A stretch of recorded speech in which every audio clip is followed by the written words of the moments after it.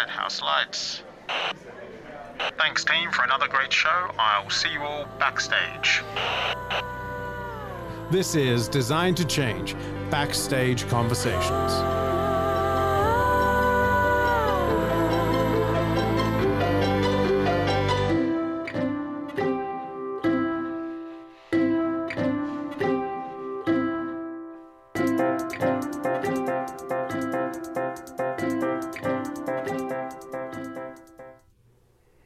Hey Frank. Hey Roel. How you feel? Well, good, very good. It's a new experience, I have to admit. Yeah. But I think from making these conversations that we record them in a podcast, and there is a certain sequence to questions. I think, and that's my experience in taking part in other podcasts. But that's a question to you.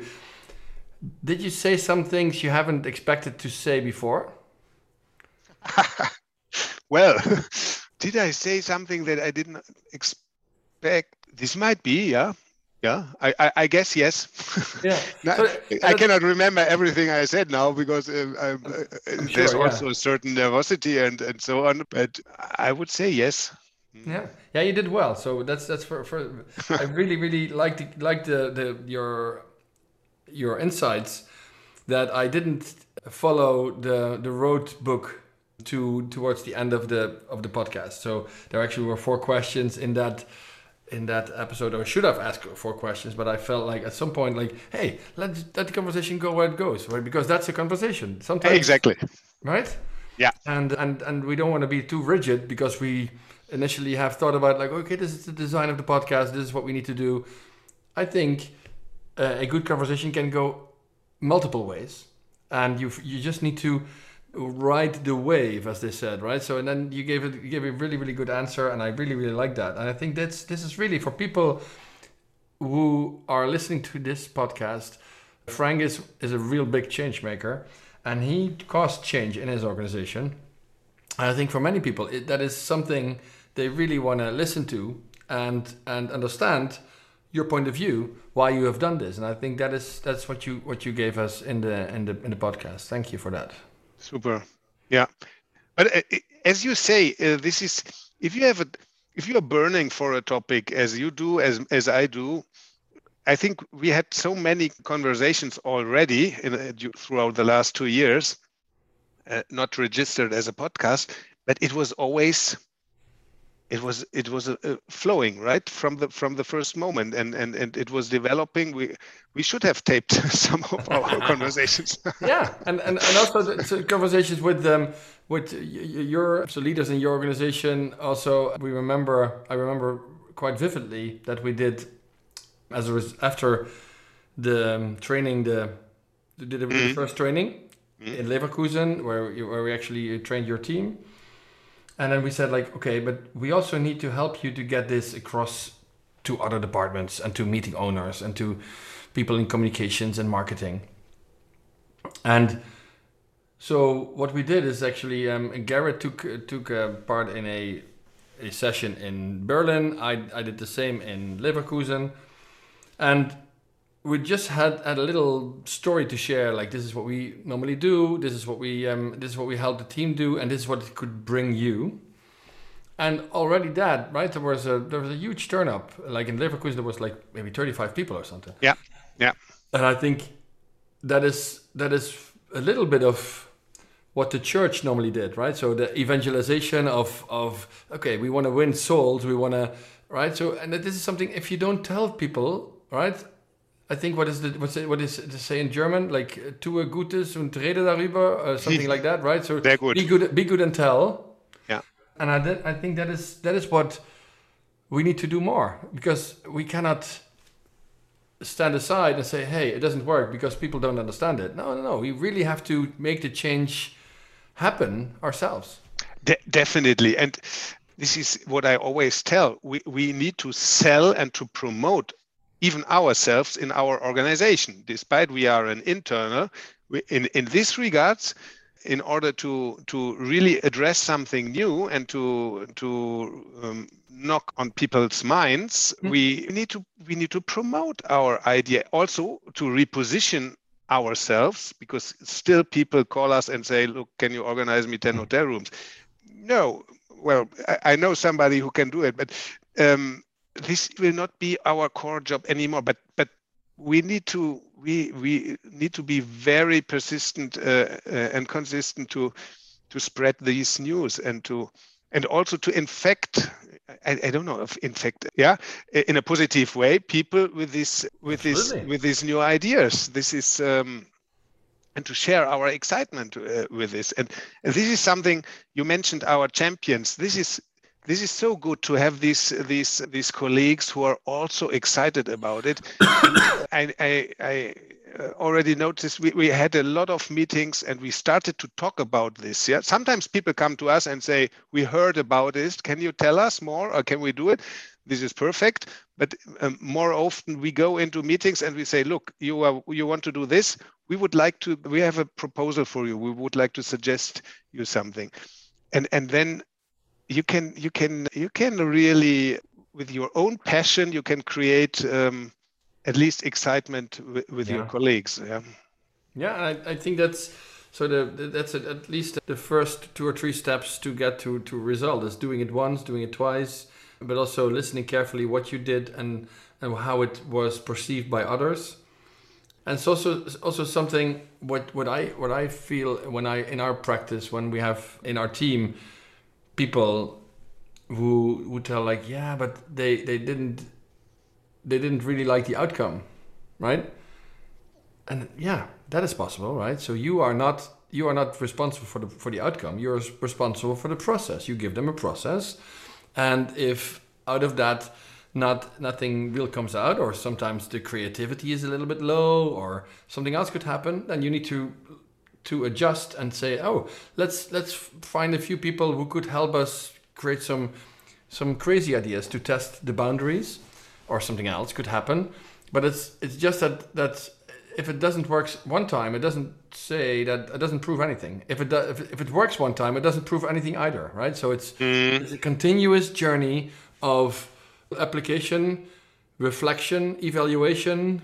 I think that is what is needed. And sometimes people just don't like what you have offered them, but it doesn't mean that you then have to offer them something completely different the next time. It's just like, oh, maybe they didn't like it the first time. You're right, and this was very well said. This is true. This can happen. Also, there's always the expectation, and this is something we need to manage, that they think if they collaborate with us with a canvas, the result will be the perfect event already. So this is something we really need to keep on telling them from the beginning, that it might happen. But I mean, already the prototyping is producing so many ideas that can be used, that in most of all cases nobody is complaining. I'm not saying, yeah, exactly. No. But, so what I see, the most things, as you is described in the onstage part of this podcast, where you said like, yeah, people got a really epiphany, like, oh wow, what is this? Because you call it the wow moment, I believe, where you just analyze 2 different stakeholders and you just see like, oh, that doesn't match up, or that is not what we thought it was. Seeing that is already a big step. And also the creativity in terms of prototyping, what you can bring if you rapid prototype, if you bring that really quick, yeah, that's amazing. People actually amaze themselves in teams. So like, oh, did we come up with that? Yeah, you did. Yeah. So that's very, very reassuring. Yeah. I mean, what is then also another nice observation is that usually people already like the process, starting to now we are for the last 1.5 years in the virtual phase. The mural is a very good alternative to face-to-face meetings. Mm-hmm. They like the process, starting to write down, to do this brainstorming, writing down their ideas, and you can never tell if you have an active or or passive group. Yeah. So sometimes we are surprised. We think, oh, these are marketing guys. This will explode, and then you discover, oh, you need to push them a lot, or you have a round of scientists, and you do not expect them to be so enthusiastic, and then they fire so many ideas on the board. This is you never know. Yeah. No. Frank, I would like to express my thanks. This is really amazing what you brought to this podcast. I really like that we have become good friends along the way. We are welcoming you this year into our EDC MasterMind, right? Which is the next level the level of a certified event designer, then bring you to the level of a mastermind. Many people in the podcast series, which we are now recording, are also masterminds or coming into the mastermind, a program where, from the language we have created in the book Event Design Handbook, now using that into conversations to become ultimately, and I think you said that too somewhere, to become a trusted advisor. And that trusted advisorship is something which is very dear to us.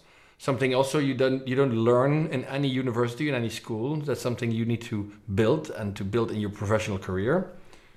Last 2 years, we focused a lot on the advisor part of the trusted advisor. And this year, we're going to work on the trust part. And as Garrett, I remember that what he said yesterday, he said, like, you first need to establish trust to then be believed as an advisor, right? So to be taken serious as an advisor. So we are in this third edition, we're going to focus on the trustworthiness and how can you influence your own trustworthiness?